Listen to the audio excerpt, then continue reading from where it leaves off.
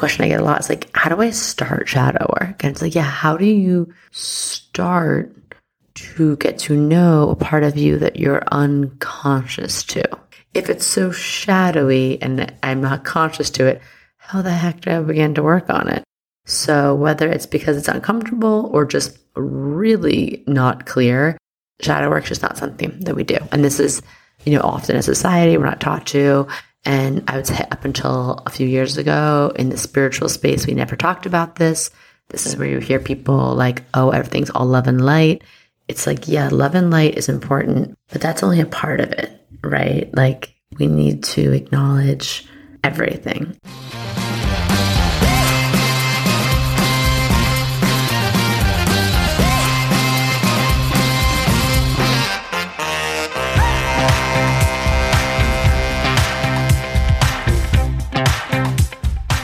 Welcome to Cosmic RX Radio, a podcast that gives you real-life tools of spiritual empowerment and pure hype.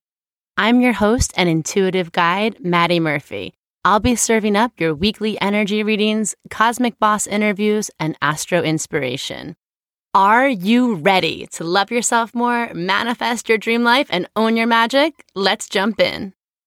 Hello, my cosmic baddies, and welcome back to another episode of Cosmic RX Radio. I am your host, Maddie Murphy, your cosmic consultant, here to just translate what's going on up there in the stars with the celestial bodies in the cosmos and how it affects you down here on Earth and how you can work with it to align with your highest and hottest self. Today's episode is one of our solo coaching episodes.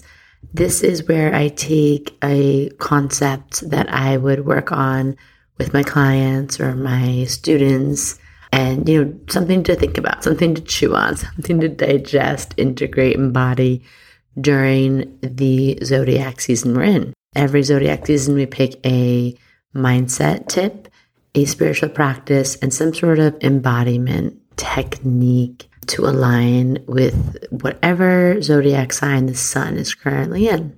So it's Scorpio season. So we're going to be talking about shadow work. Shadow work is all three of those, actually. It is mindset, it's spirituality, it's a spiritual practice, and it is embodiment. I'm going to talk about it from the mindset approach today. I'm very excited to talk about it. It's one of my, I would say, most activating. When I work on it, how do I say this? When I do shadow work with my clients, I'll be, working with them for months, some of my mentoring clients. And when we get to the shadow work part, let's say like 2 months in, a month and a half in, it's where I see like the biggest light bulb go off or the biggest clicking, the most ahas, like everything falling into place. And that's always like the pivotal moment where I really see people getting in alignment with their own power. It's like, yep, oh, here I am. Oh, I forgot there for a second.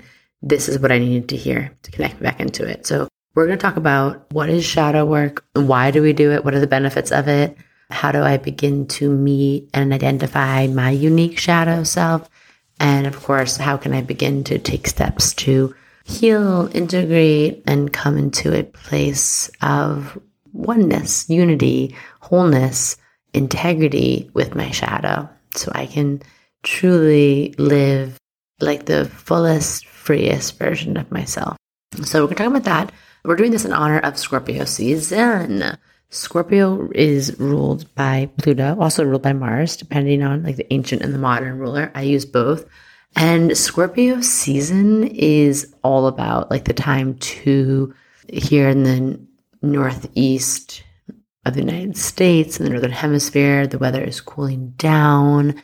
The leaves are turning a beautiful, brilliant, flaming reds, orange, yellows, golds, and then they're going to turn brown and everything's going to begin to die and fall away so we can make space for what's next. And Scorpio season is a lot about death to self, death to old cycles, transformation, shedding of the skin, snake medicine. It's also a very It's like Phoenix energy rising from the ashes.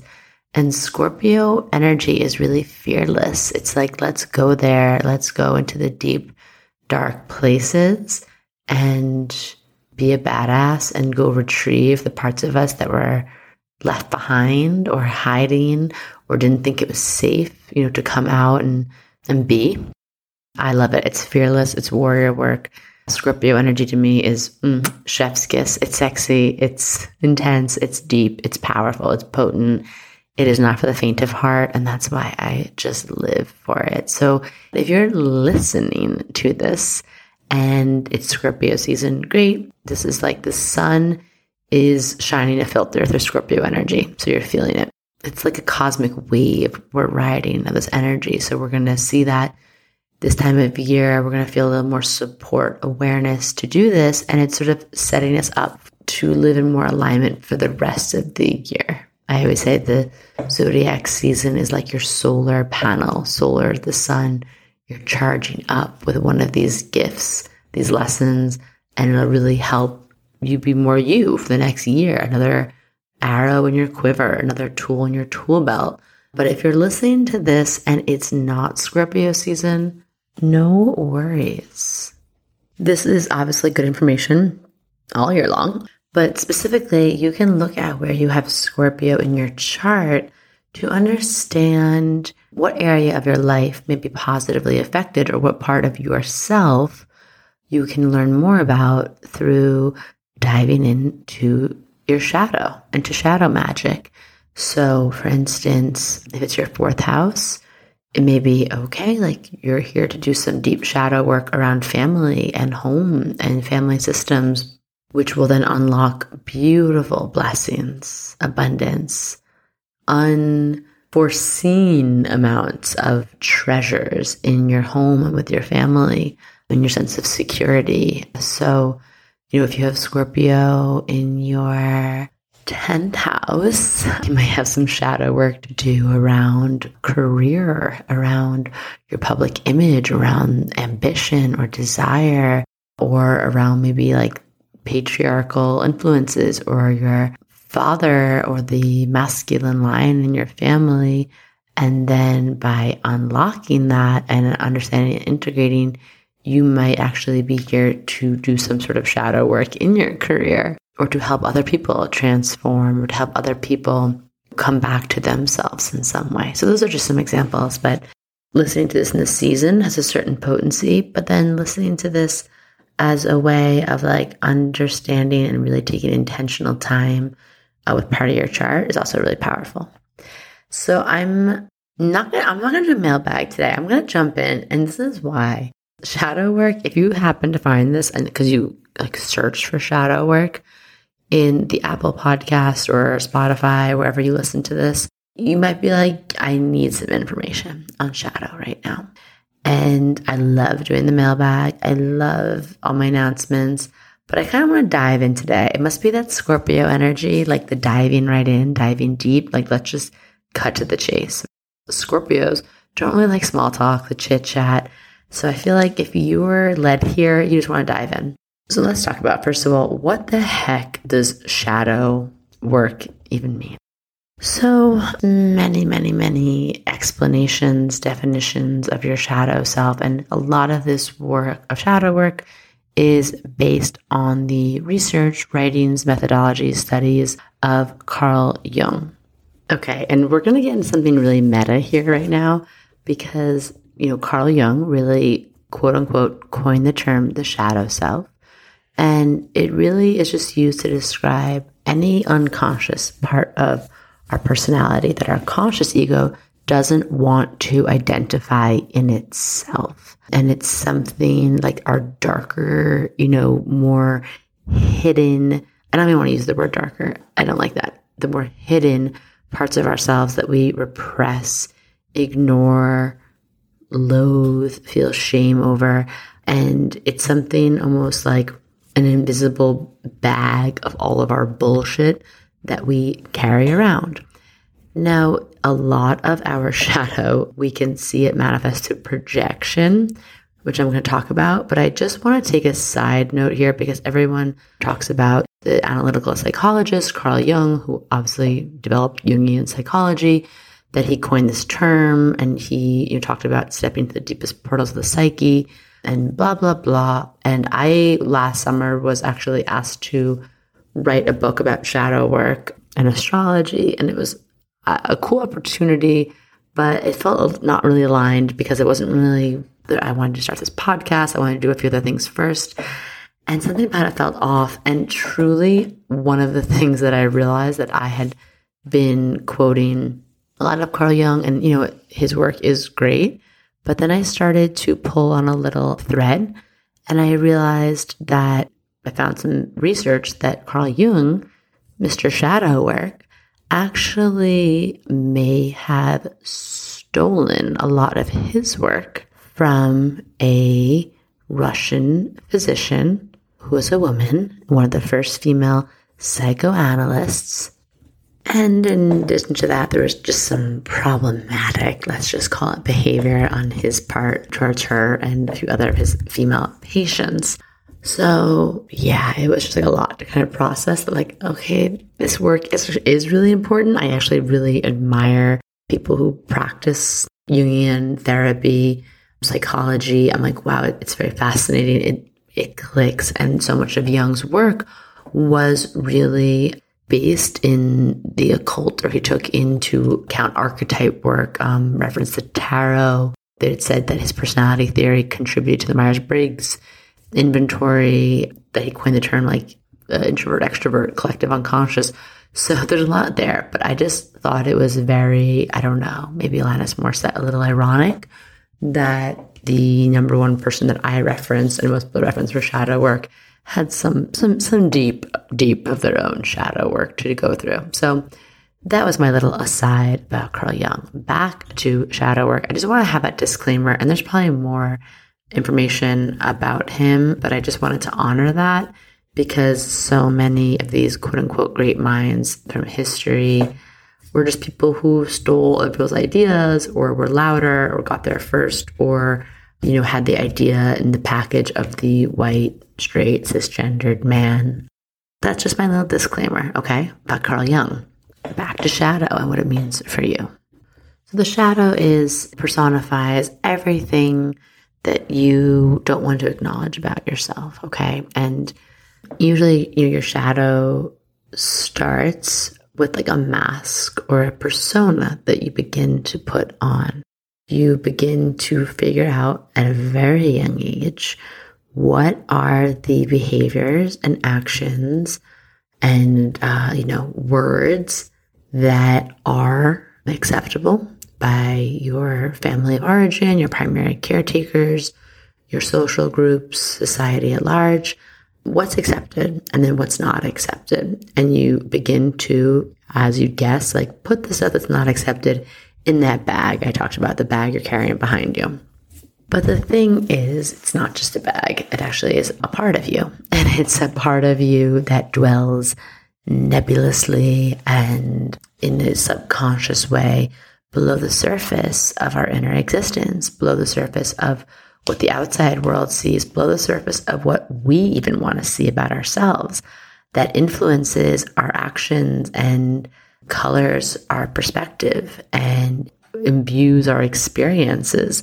It's the stuff that we feel in our nightmares and our fears and our deepest seated limiting beliefs and insecurities, and it creeps through into our conscious life. It creeps in, and sometimes it creeps in like a trickle of self-sabotage, and sometimes it's just a tidal wave of complete undoing. So you can begin to be like, okay, this sounds kind of intense, Maddie. It is. It's amazing to look at this part of ourselves, but it's not easy. It's amazing, like the results that happen and how you begin to feel, but there's a reason why a lot of people don't do it. It's uncomfortable. You have to really look at all of your shit, and you have to sit with it and like look directly into it. But it's also hard because a question I get a lot is like, how do I start shadow work? And it's like, yeah, how do you start to get to know a part of you that you're unconscious to, right? Like if it's so shadowy and I'm not conscious to it, how the heck do I begin to work on it? So whether it's because it's uncomfortable or just really not clear, shadow work is just not something that we do. And this is, often in society, we're not taught to. And I would say up until a few years ago in the spiritual space, we never talked about this. This is where you hear people like, oh, everything's all love and light. It's like, yeah, love and light is important, but that's only a part of it, right? Like we need to acknowledge everything within us. We need to acknowledge we all have some things in us that we feel are icky, we feel are not worthy of love. We have mistakes we think we did that fucked up our life forever. We have patterns and behaviors that we just would be so embarrassed if anybody knew about, or even worse, we would just feel a blanket of shame over the idea of people seeing that part of us. But the truth is we all have it. And the true work of being a spiritual person is to integrate all of it, not to bring those more uncomfortable parts of ourselves, to not make, just to let them run free and, not be like, oh, whatever, I'm just living my truth. It's like, okay, well, we have to figure out how do we integrate and invite our shadow to the table in a way that honors ourselves and others and helps us live with integrity and awareness and accountability over ourselves. Because a shadow self that's unchecked can, like one of those things like anger is healthy, but we're taught that anger is not healthy. So we suppress it. And then it comes out in moments of rage, blow-ups, even violence, in moments, especially that catch us off guard. And it's like, well, that's not a healthy expression and integration of our shadow. And so I just want to make that distinction. So back to, how do we begin to find our shadow and tap into it? So I'm just going to back up for a second and remind us that one of the driving forces to begin to understand your shadow self is the universal truth that every human, including you listening to this, is born whole, meaning you're whole, you're full, everything you need is within you. There is an innate worthiness, an innate ability to understand that you are worthy of love. But then we begin to be conditioned slowly to think that we need something outside of ourselves to feel whole. A perfect job, a romantic partner, a certain amount of money, a certain level of success. But the truth is that like wholeness is innate. It comes from within. And we are born with a feeling of being so connected to ourselves and so connected to something bigger. It's just that wholeness is short-lived. The expectations and judgments we internalize from others happens at a young age because we are relationally dependent beings. We learn about ourselves and we crave and need relationships with other people. And so as children, we feel that deeply and we're being socialized from a really young age. And I would say that the beginning of your shadow usually is formed, I would say, when a moment of your inner child, and you actually being a child, when one of three things happened, three stories, you perceived something of one of these three stories happening around you. One, feeling unsafe, physically unsafe in your body, in your emotions. Two, feeling that you didn't belong, like that you didn't have a community, clan, you're not a part of something. And that could be anything from being, left out of something, teased for something, or you just didn't understand your space in a family or friend dynamic. And the third memory or moment would be that you feel like something about you is inherently not worthy of love, meaning that someone that you thought was here to protect you and care for you, that you fell out of grace in their eyes. So that could be anything from a parent, yelling out of you or disappointing you. So basically not feeling safe, not feeling like you belong, and not feeling like you're enough just in who you are. And I just want to honor, like, if you are someone who wants to be in shadow work, but you also know that you have some traumas or you suspect you do, I would do this work. I would highly recommend doing this with trauma-informed counselors, therapists, psychotherapists, someone who's really trained in a mental health practitioner who takes trauma into account to guide you through this. Because like I said, you're going into some deep part of your recesses of your brain, of your mind, of your soul. And yeah, why not? Like, shadow work's intense. Okay. So that's my disclaimer. Multiple disclaimers on this episode. So talking, back to shadow, these 3 memories, why it's so significant when you're little, when you're young. Like I said, you're learning so much about yourself relationally, and you're really like this blank canvas when you're younger. So those first few splotches of paint, those first few marks on the canvas, you're going to feel them a lot, right? Versus the older you get, things happen to you and they just sort of pile on that canvas. But those first few marks, they are significant. And it's like right in that moment that we decide that we're not safe, that we don't belong, that we're not enough, we immediately just change something in our behaviors and our actions. We change a story around us that it's not safe to do the initial behavior that somehow got us there.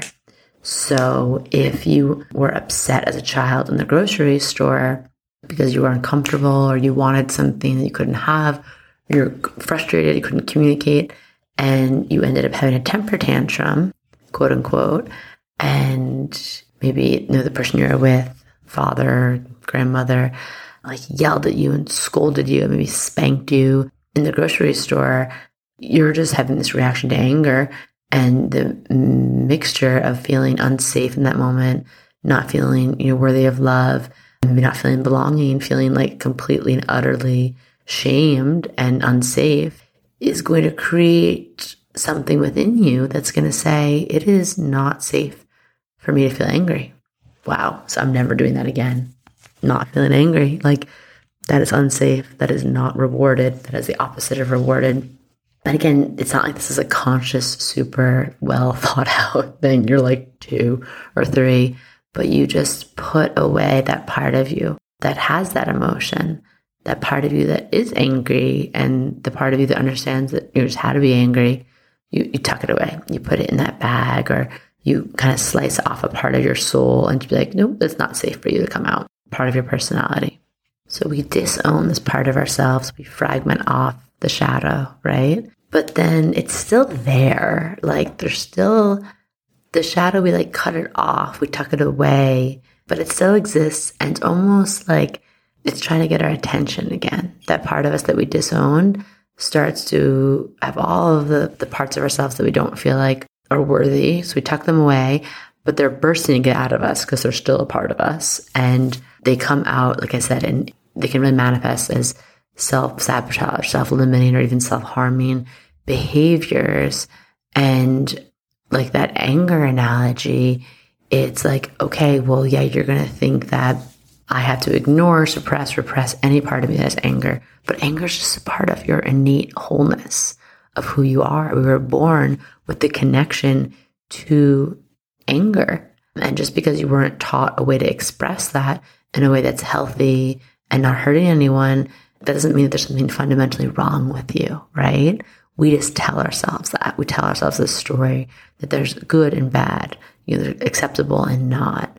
But unconscious, subconscious part of you that's angry, it's going to manifest in some weird ways. It's going to manifest as maybe being passive aggressive, or it's going to come out maybe after you've been drinking, or you're going to unleash some road rage on someone or scream at your own children one day. Or, of course, we learn a lot about our shadow through, like I said, projections. You're going to maybe really accuse people or really judge people who are always angry and losing their temper. Those are going to be the people that piss you off the most. The people who you see your shadow in, it's going to get under your skin like nothing else, because it's just mirroring back to you the part of you that you don't want to acknowledge. And then again, you're also cutting off. And this is the big thing about shadow work. It's not only just looking at all of this. It's like within that anger that you're not letting yourself feel, I want you to imagine there's like a kaleidoscope vivid tapestry of depth, of creativity, of intelligence, of intuition, of feeling alive, all tapped up in that thing that you're repressing, that you're locked away. So when you invite your shadow and the, emotions and behaviors and qualities and traits that you cut off and fragmented, when you invite it back into your life, when you make a seat at your table for your shadow, you're also unlocking, like I call this work shadow magic, because you're unlocking, more self-awareness, more confidence, more authenticity, creative potential, usually strengthening your intuition. It improves your personal relationships. And like I said, we're relational beings, so that's very fulfilling. It can also enhance your mental energy, your physical vitality. You begin to really understand yourself as an individual and what your superpowers are. And again, it taps into worthiness, resiliency, flexibility, awakening to your power. You can tap into ancestral healing with this. Generational curses, trauma being cleared, lifted, healed. And really, you get to tap into the full expression of your highest truth, okay? So there's so much to tap into by doing this work, and you fully integrate. So thinking about, where do we start? How do we begin? First of all, I would just think about some of the, in books and textbooks about this, they reference the shadow is not just born once. It's not a one-time thing. Again, it's part of the socialization. It's the alternate persona we create to the outside world. And, we look for the positive feedback loop that reinforces and condones, certain beliefs and behaviors. So the shadow is not just born once. It's not just born in your childhood. It's really built for roughly the first 20 years or so. That's why I think another funny reason the Saturn return is so intense, because it does, especially your nodal opposition the year before your Saturn return. It's you definitely are confronted with some of the coping mechanisms or false realities or personas or masks you've created as they come toppling down on you. So in this, the bag, the shadow, what that menagerie might feel like are things that are, what's undesirable, quote unquote, what's primitive, primal, chaotic emotions in our society. I said rage, envy, laziness, greed, anything about our sexuality and our bodies carry a lot of shadow for us. Be it selfish, quote unquote, having any sort of desire, being engaged in any sort of power struggle, feeling messy in any way, feeling too emotional, too sensitive. I'm trying to think of things that are just the things that we tend to judge other people for. And the things that, especially in, I always got to bring it back to sort of traditional Western Christianity. A lot of these things are sins. They're sins in the Bible. There's the 7 deadly sins. And the thing is that there's this doctrine of original sin with the biblical myth of Adam and Eve and their fall from grace. But it really it's kind of told this story, this secular religious cultural obsession with this constant need to prove or validate one's existence and worth. And, that those parts of us are inherently shameful and we need to hate that part of ourselves and bury it deep within, versus this constant feeling of having to atone for our sins, and that we don't, we're not worthy of the healing we got and its grace. And so there's this very woven so deeply into our society, we can't even be aware of it. Just the air we breathe, we're taught to really resist our inherent darkness and to not acknowledge it at all whatsoever, because then we are acknowledging that we are sinful and we are flawed. And when we don't embrace, accept, listen to that part of ourselves, we become self-loathing, self-sabotaging people at best. At worst, we become abusive or manipulative, violent, sociopaths, all the way up the end of the spectrum, because we're not acknowledging that there's just in every one of us, we have parts of us that are chaotic or wild or raw. Just mean like we have a lot of that, again, that societal relational conditioning. And, it's the same thing, all that, those Christian teachings, and really pervades a lot of Western society and culture, even if you're not quote unquote religious. And a lot of the new age, teachings for the past 20 or 30 years really place this overemphasis on enlightenment and not focusing on negative or low vibration thoughts, and you're manifesting negativity by thinking of that. And we just want to transcend and transmute. And we don't want to talk about uncomfortable things, and just love and light, and just motivational quotes, and just think happy thoughts. Which really, bypasses over ourselves as a human and our wholeness. It bypasses over the things that are uncomfortable or problematic or heavy things that we really need to address collectively or individually. And this quote unquote light washing can really lead teachers to overly emphasize things like forgiveness, gratitude, and good vibes is everything. And that's gotten us into a messy place in society, because we need to be having uncomfortable conversations like all the time about ourselves, about the state of the world, about our relationships, and just owning that so we can actually heal this world and change it and live, like I said, authentically and from a place of integrity. So shadow work is very important for you as your individual, but it's also very important for your relationships. And it's very important, I believe, on the much bigger level, politically, socially, changing, the course of history. I mean, shadow work and not owning this part of ourselves is like just how we got here. And by here, I mean the messy parts of life. Because the truth of the matter is, when we're taught that we're the only ones who carry this feeling about ourselves, that we're a fuck up, or that we're dirty or depraved, or that we're greedy or lazy or selfish, or that we're unlovable, or that we're that we're not smart, that we're too emotional, we begin to think that we're the only ones who feel that way, first of all.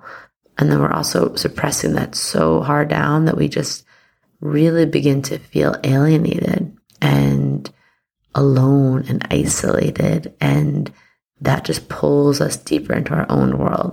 So how do we begin to tap into our shadow? How do we begin to find out who this other part of ourselves is? Who are they? What's their deal?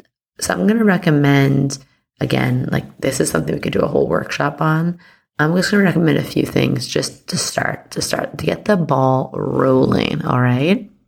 Okay. So first we want to understand, I love my archetype works. So back to Carl Jung, problematic, whatever, was really into archetypes, which helps us really understand ancient forms of innate human knowledge, how they're passed down to us. And archetypes, they're just things that we aren't formally taught, but we absorb archetypal energy around us through everything from, again, biblical stories, like I was just talking about, mythology, science, storytelling, philosophy, ethics, fairy tales. All of the most powerful ideas in history go back to archetypes. Jung talks about in this book, the structure of the psyche. So one, I want you to think about this. One, there's the persona, how you interact with people and who you present to the world. That's your mask, the persona. Two, this is from Carl Jung, the dark shadow. This is the descent, the process to the disowned self, the lower, the hidden self that we might not be aware of, that we're definitely beginning this journey of tapping back into as of right now. And then three, there's the golden shadow.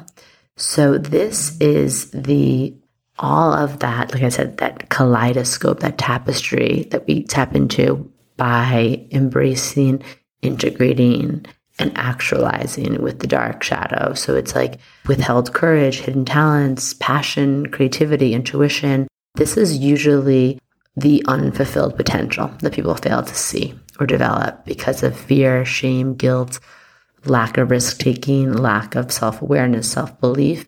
So again, we have the persona, who you are in the outside world, the dark, I'm going to call it the lower shadow, and the golden shadow. So just understanding those are the three parts. So the first thing I want you to do is even listening to this, if anything's come up around like parts of yourself you don't like, start jotting it down, start writing it down.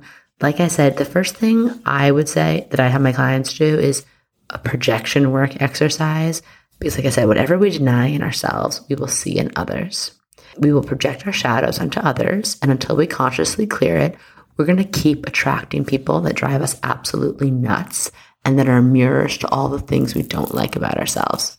So thinking of 3 people that you absolutely cannot stand, and they could be in your life, they could be in your family, your work, they could be celebrities, politicians, 3 people you cannot stand or that you judge a lot.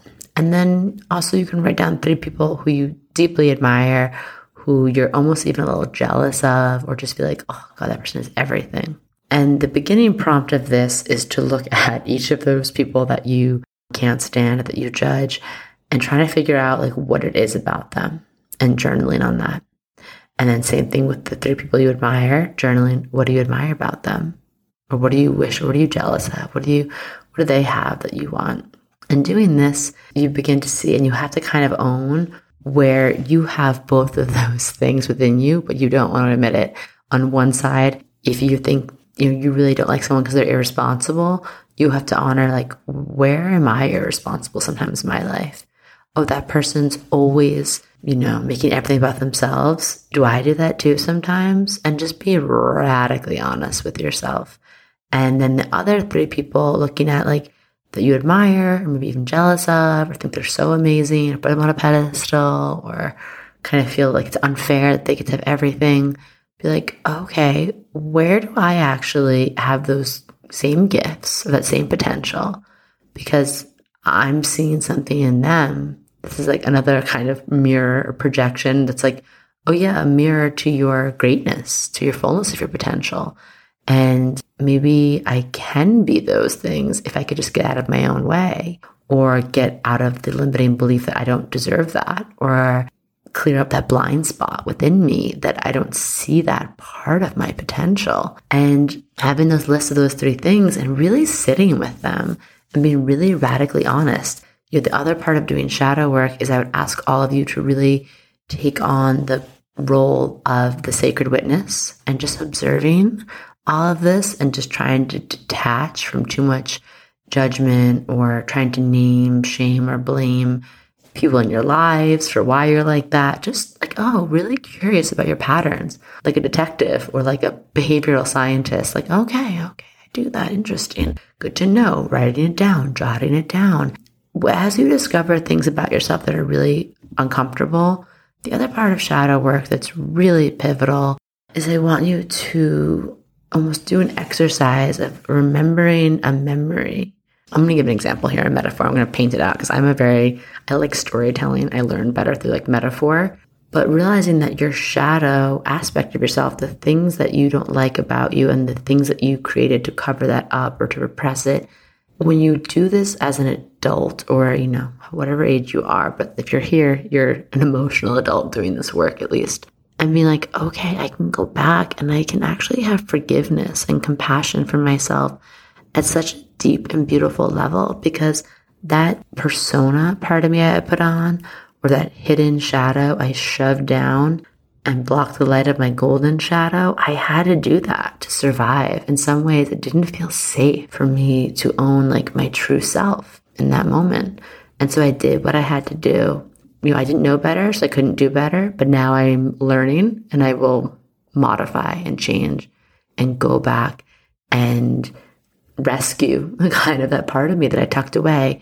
So what do I mean by this? So an example would be, I always use this story. It was like client a very, very long time ago, and they gave me permission to share this in my workshops. Again, no names or anyone involved, but they grew up in a very, I think it was like Eastern European family, and they were very creative, and they loved to paint and draw and play the piano. And because their family escaped from Eastern Europe during some really intense times, I think like in the beginning of World War II, there was, just a lot of like stern energy in the house. And it was very severe. It was very serious. And I guess one day my client, they were very young. told their grandpa that they wanted to be an artist. And the grandpa had his own fear and his story and everything. Like, they came here with nothing and they had to start over again and lots of hardship. So we have to understand a lot of our shadow self, the first few times it's created, the first few times it's formed, is usually from like a fear or a projection from one of our caretakers, someone that we look to guide us and to give us wisdom and to love us. They bring their fears to the table and somehow make us feel like something's wrong with us or that we should be scared. So in this situation, it's like, oh, I'm be an artist. I'm going to paint, that's what I want to do when I grow up. And then immediately the grandpa was like, no, absolutely not. Like, almost like yelled at them. They never been yelled at like that by their grandpa. No, artists, what are you going to die as a starving artist? Like, no, forget it. It's not, you can't take care of your family. You should go into like be an engineer or do something, that provides value, that, like essentially like job security. But like, this grandpa is using some words here, die, starving artist. It's like, whoa, you're like a baby. And so of course my client was just so scared, like shaking from being yelled at and shaking from, again, not feeling enough, not feeling safe, not feeling like they're belonging. So they're just like, okay. And they just start to like shut down that part of them that's creative. And again, it's not conscious. It's unconscious. It's like, oh, that's not safe. That part of us that's an artist or that has a desire and a passion to be that way, to be silly and playful and create. And it just slowly, you start to tuck it away. And then the other thing that happens is that this persona, the avatar part of you, begins to be more and more rewarded. So they start, every time they come home and talk about how they did well on their science test or that they were really responsible, the grandpa, whoever around them is kind of like, yes, great. And like validating that and accepting that. And over time, before they know it, it's like, okay, well, they've kept saying yes to that route and gone more and more and more over into that direction and further away from that true part of their nature. But along the way, that thing that starts as a little hole of like carving out that part of you, the hole gets like bigger as you grow and you start to feel like a void and emptiness inside of you. And that's what my client described, like this achiness and this feeling like I don't feel a hole. You couldn't fill up a void. Nothing could fill it. Nothing could scratch this itch. And it felt like a numbness, a detached energy. And while this was happening, they ended up going to a really good school and going into, I think it was like some kind of, I don't even know what, like aerospace or mechanical engineering program, did really well, but never allowed themselves to have fun or be creative and just, worked harder and harder and harder. Because again, like now these stories, it's not even about the grandpa anymore. It's just the stories in your head and it's what you hear and that's how you're worthy and that's what you know and that's how you're safe is doing that. But all the while, they were engaging in some really like self-sabotaging behaviors because like they were still craving that part of themselves that was creative and playful and free, but it was just coming out in kind of all the wrong ways. And it also came out a lot through judgment of others. And of course, you attract the thing that you're, that which you resist persists. Became is a Carl Jung quote. And it's like, well, you're trying to avoid artists and creative types. So for some reason, they kept surrounding themselves, especially when they graduated, moved to a city, like all their friends were like artists. So it's also like this thing in you and you're like bitter and you're judgmental looking at them and you're jealous. And then you're also like, oh God, all my artist friends are so flaky and they're never going to like make it. And they're so like, oh, I can't believe that's what they dedicate their life to. And so then they seem really judgmental and kind of like a huge bitch. And it's like this whole thing. And again, this hole is getting bigger and bigger. And you keep thinking that, okay, the apartment, the good view is going to fill that hole. Nope. Okay, this job's going to fill the hole. Nope. Okay, this partner, that's what's going to do it. That's what's going to fill this hole. Nope. Okay, fine. Like buying more things, doing drugs, going on big trips, being a boss, making other people feel like shit. Like this is what's going to fill the hole. And of course, as we know, that ain't it. The hole got bigger and bigger was the part of you that you cut out of yourself. So they came to me. Long story short, we went back and we did some, soul retrieval work, some integration journaling. But again, like to go down like through a portal and rescue that beautiful golden shadow part of her that was creative and brilliant and so artistic and so like genius in that way. they kind of have to go through all those layers of the uncomfortable part of them, the part of them that was judgmental, the part of them that was mean to people in her life who was an artist, all the years that she spent denying that part of yourself. And that's a really hard thing to look at, is like the ways, our regrets and the things that we, the ways we didn't honor ourselves. So when I say like going back in and how uncomfortable this is and why we have to go back and have grace and compassion, like, yeah, that's what I did when I was 7 years old. That's what I did when I was 5. That's what I did when I was 17. Because I didn't know better and I had to put up that armor, or I had to hide that part of myself away. It's not about judgment. It's about like, I get it. But I don't need to do that anymore. I don't need to do that. It's safe here. It's safe for all parts of me to come back in. We've got this. So there's those, journaling prompts are a great start.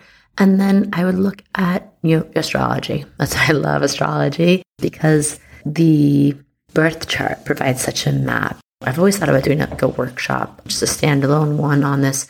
We kind of talk about it in our Magic of You astrology course, but your chart is such a black and white blueprint map guide to your soul. It's really helpful for shadow work because it's just right there. You're like, okay, that's it. Just reading about it. Extra, read all about it. So again, just like how the shadow has multiple parts, you want to look at multiple points of your chart.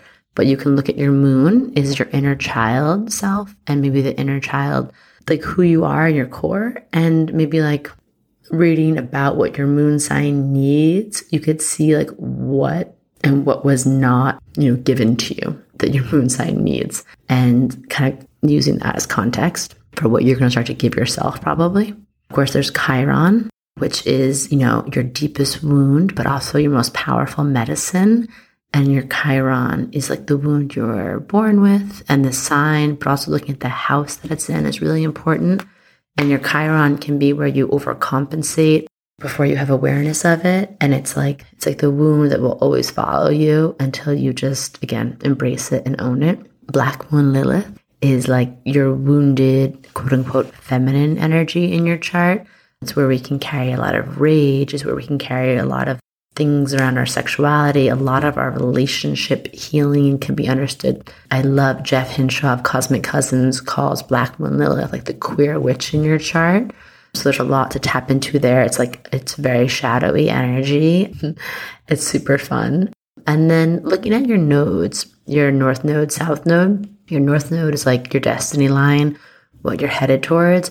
But your south node may help you understand like some of the shadow of that zodiac sign of the south node. Maybe the things that you're really leaving behind, or that you did too much of in a past life, or that where you can kind of skew. Like for me, my own chart, I'm a south node Sag. And so in a past life, I've been told, and from my past lives, that I love to study and I love to study old ancient wisdoms, but I was like kind of a gatekeeper. I was a gatekeeper and I didn't share that wisdom with people, and I was very high and mighty and haughty about it. So this lifetime, I'm here to like just share all the things I know and just do it really accessibly and not be pretentious about it, and get out of my ivory tower and just get back down to reality. Humble thy ass. And also Sagittarius in my shadow, my south node is like someone who flees and doesn't like first sign of a relationship not going well, the first sign of a project or a business not going well, you fly, you flee, is what someone told me, and it totally makes sense. So a lot of my confronting my shadow is like, I have to be here and sit with something and, deal with confrontation or work on myself or figure it out. Just because something's uncomfortable doesn't mean I get to just leave. So that's I love talking about my own shadow, putting myself on blast. We can go so much deeper if you want. So the journal prompts, looking at those parts in your chart, your moon, your Chiron, your Black Moon Lilith, and then your nodes, your north node, south node. Those are big. Again, there's even more things that we get to do, okay? But that's a great start. And the last thing I really tell everyone, and this is where all my clients have that aha moment, that light bulb goes off that I talked about. And this one you might be like, Maddie, this is kind of silly, but it's true. It's a big one. I want you to name your shadow. All right. Once you have it, what's in that bag?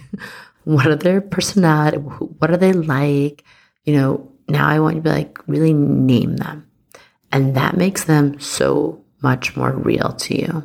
And it makes them an understanding of this whole archetype and this part of you that's very real. And what it does at a more energetic, shamanic, almost like as a ritual level to me, is it immediately acknowledges their existence. And it's like, you're not invisible anymore. You're not invisible anymore. I see you. I have a name for you. Again, pull up a chair. You have a seat at my table. We got some talking to do.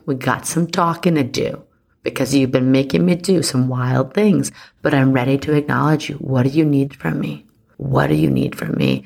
And that shadow side, think about the times when you're ignored. Think about how powerless you feel.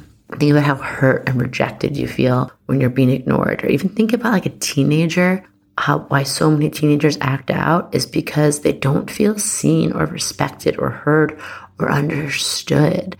And, it's like almost like a trope in a movie. It's like the goth, punk, rock and roll, quote unquote, bad girl, bad boy, destroying things. And all they want is just someone to pay attention and listen to them. And then they completely melt, right? And completely just like turn to little kittens again, little children. And that's how I feel about the shadow, our shadow self. Like once you name that version of you, be like, okay, let's talk. They stop the temper tantrums. They stop, not even a bad way temper tantrum, but they stop the self-sabotaging. They stop. It's like, all right, okay, cool. We're having a relationship now. And then you can begin to really talk to them. And like, what does this version of me need right now? I'm really frustrated. My boss just completely undermined me on a Slack channel in front of all my coworkers. And normally I would shove that right down. But it's like, no, my shadow. What's her name? Bella? What does Bella need? Bella's like, fuck that bitch. Needs to go scream in her car. And that's important because when we're not acknowledging Bella, we're just like, I'm fine, but we're not fine. We shove it all down and then maybe we take it out on someone. We take it out on someone, in traffic on the way home. We take it out on our sister. We take it out on our partner.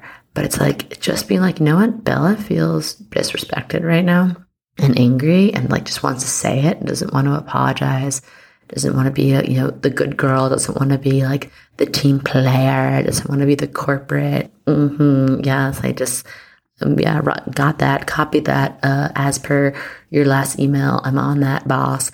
It was like, no, fuck that. I'm angry. And just by acknowledging that, again, it's owning your wholeness. It's not slicing off a part of you and denying it. So naming your shadow allows you to like really ask like, okay, what does that version of me need? That name, what do they need from me right now? What are they feeling? And it may sound silly, but I swear to you, it's such a powerful exercise. Okay, so let me know if you want more info on shadow work. This is why I didn't want to do the mailbags. I wanted to jump in. We're at an hour mark here, and that is just scratching the tip of the iceberg.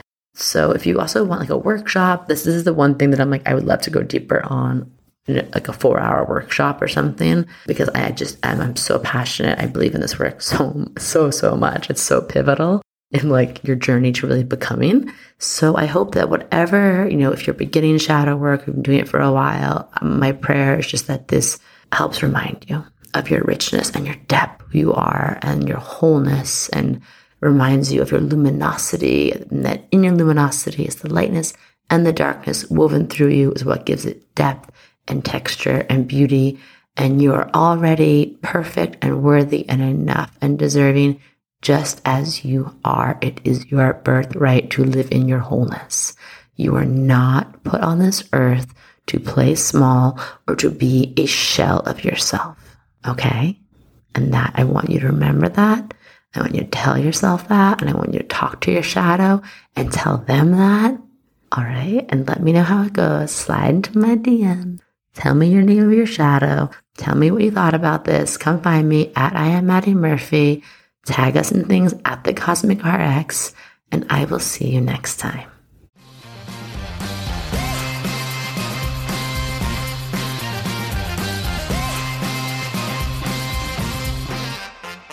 Do you love getting your Cosmic RX for the week here and want more? Make sure to sign up for our premium subscription so you can get exclusive access to bonus podcast episodes, all of my astrology info for the month ahead, and live new and full moon calls to help you manifest your dream life with an intentional international community of other cosmic baddies.